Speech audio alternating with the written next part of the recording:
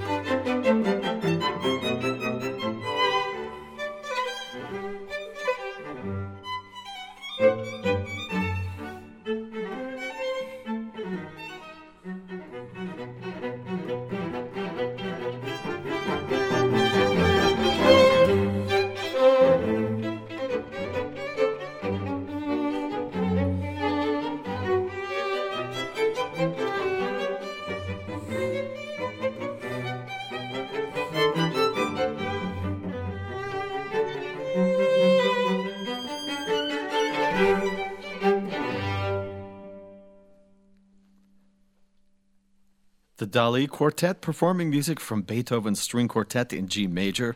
That's Opus 18, number 2. I'm Stephen Kapp Perry. Talking now with first violinist of the quartet, Simon Goyo. He's also the founder and artistic director of the internationally renowned Festival y Academia del Nuevo Mundo. Simon, thank you for being with us today. In a big orchestra, the concertmaster, the first violinist, kind of has special responsibilities. Is it like that in a quartet? Is someone the conductor, or is it just everyone playing together? Of course, our responsibility is a huge responsibility because we have very often the theme. We have to lead the tempos and of course the color of the quartet. But in our quartet, we try to work as a community. We are from Latin America, and it is very important to have all of us a rich voice. And of course, it's very important to be. I really like to be first violin of a string quartet, of course. And I feel that I'm every rehearsal, every concert, I'm learning more and more. And after this, of course, I would love to try to be conductor because this is a very, very good school to understand better the music. Quartets are like little symphonies, not because it's less important, but we have just less instruments. But it's very, very important to as a musician, when I always recommend to young people to play in a string quartet. It's so beautiful to hear everyone play, everyone's so agile and so nimble. I know you travel a lot. We saw online a notice that said, home for 12 hours, now on our way to the airport, next stop, Oklahoma for a 1-week residency. Was that something you considered when you joined the quartet, that you would have to travel quite a bit? I was really excited about that. Especially because I just moved to this country 2 years ago, and to discover this country playing music is a wonderful way to know better this country, the United States. Well, just since January, the group's been to Maryland, Oklahoma, Michigan, New Jersey, North Carolina, Texas, Washington, D.C. at the National Gallery, and we're glad you included Utah on the list. Thank you very much. Thank you. This is your first time as an ensemble here to Utah? Yes. Wonderful. This is our first time. So when you travel a lot, do you always have a bag of rosin and an extra bow, or what do you have to do as a string player when you're traveling? For sure, more strings. Just in case. Do you have they break in performance? Yes, it happens. Okay, it's not a fun moment, but it happens. Very exciting, I'm sure. Let's not do that today. And maybe two bows. That's for sure. We need 2 bows, and that's it. Well, let's hear some more music from the quartet. Thank you. Next, we're going to be hearing a piece by a Venezuelan composer, lived till 1965, Juan Bautista Plaza. We'll be listening to Fuga Criolla, or the Creole Fugue.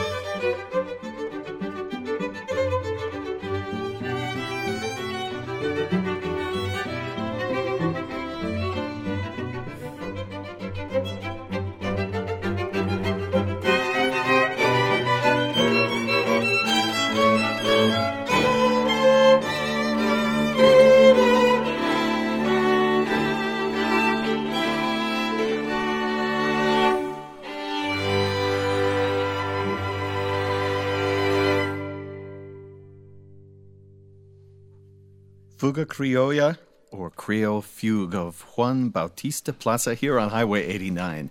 Today in the studio, we're listening to the Dali String Quartet, and we'll talk about the name in just a second. One of the violinists, Carlos Rubio. Carlos, thank you so much for being with us today. Thank you for having us. Pleasure. Did you always play the violin as a child? Did you start?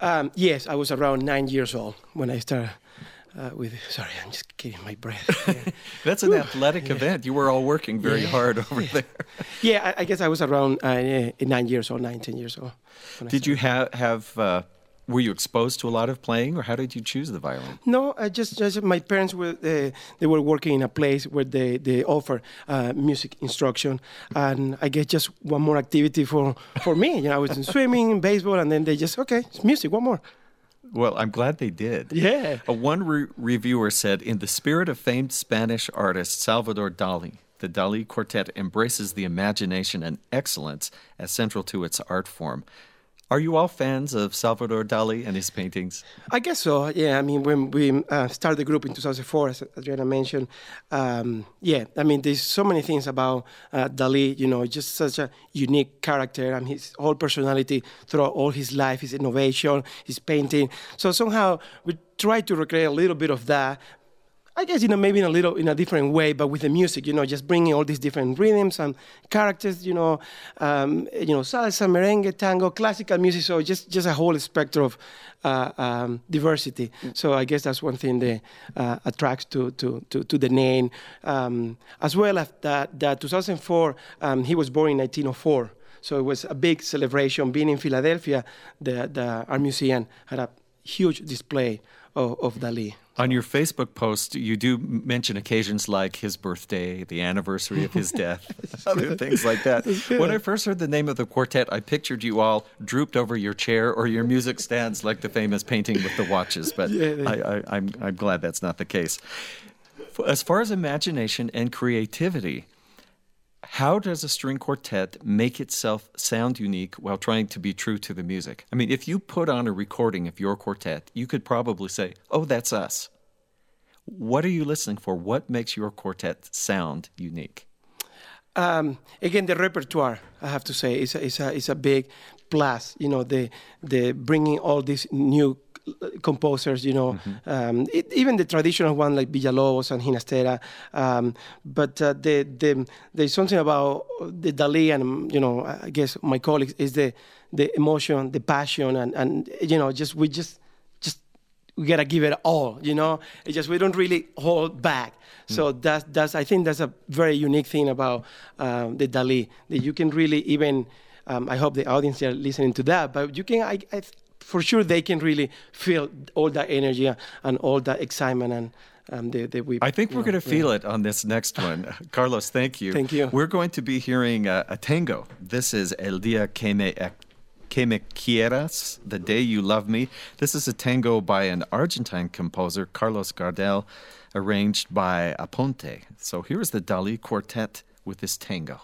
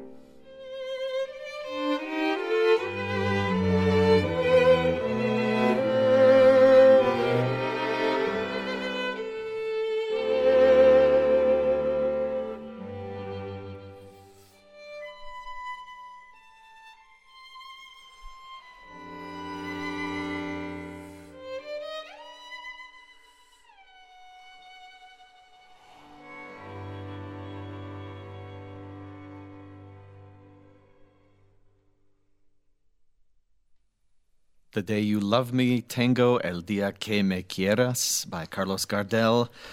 We're listening to the Dali Quartet today. They're from Philadelphia, Pennsylvania. They're in town as part of the Beethoven Festival of Park City's 30th anniversary celebrations. Again, congratulations to them for going for so long and providing so much great music.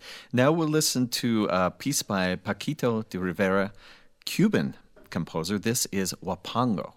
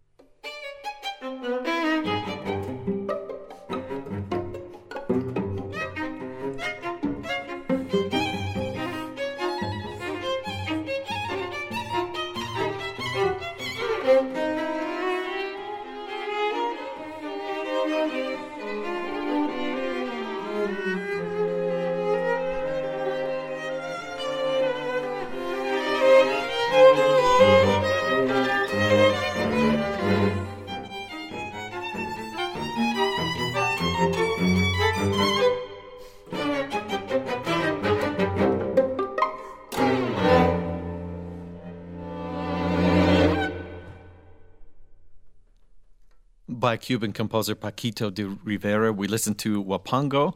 Today we're listening and visiting with the Dalí Quartet on Highway 89. The cellist of the quartet, Jesus Morales, is also the professor of the Elite Strings program in Lansdale, Pennsylvania. I understand that you come from a very musical family. Yes. 2 composers, a sister who's a conductor, a trombonist, a percussionist, a clarinetist. Were you just required to do music in your Pretty much. That was pretty much the expectation. Was cello your first instrument? No, I began with guitar when I was in 4th grade, but I think I probably had 3 lessons, and then our teacher had to go on maternity leave, and then she never came back. So when I went to the music school in 7th grade, as all of my siblings had done at the public music school, then I wanted to probably play percussion like my older brother, but my father suggested the cello, which I thought was fantastic, and not until recently did I realize that one of the other reasons why I really liked the cello was because that same percussionist brother, Rolando, also played the cello. He started out with that. So I had that sound in my head that I really, really found very mysterious and just lovely. Well, with the repertoire that you play, sometimes you get to do solo lines, and then other times, like on the tango, you had that dun dun dun dun. You're almost the bass player, right? So it's very versatile because, like you said, I have to play bass lines, a lot of rhythmic stuff, and suddenly in the middle of nowhere, I have to play a melody. So you have to always be ready on your toes to be able to change hats at all times. So. The other 3 members are Venezuelan. You're from Puerto Rico. So is there ever a conflict when there's a football game or soccer game? Or is it... No, not really. Okay. And how about choosing repertoire? Does everybody have their ideas, or how do you choose what you play? Well, fortunately, we all have a lot of composers that are friends of ours, living composers, and a lot of arrangements of already Latin music. So I think it's usually pretty easy to determine what we need to play depending where we're performing. And now that we're choosing new repertoire, we're also doing a lot of the classical and popular sides of the music. So like, they mentioned before, we'll be doing some ginasteras, some revueltas, but also some other composers from Cuba, Puerto Rico, Venezuela. So we have a lot of choices. Well, tell us, introduce this last piece, La Comparsita.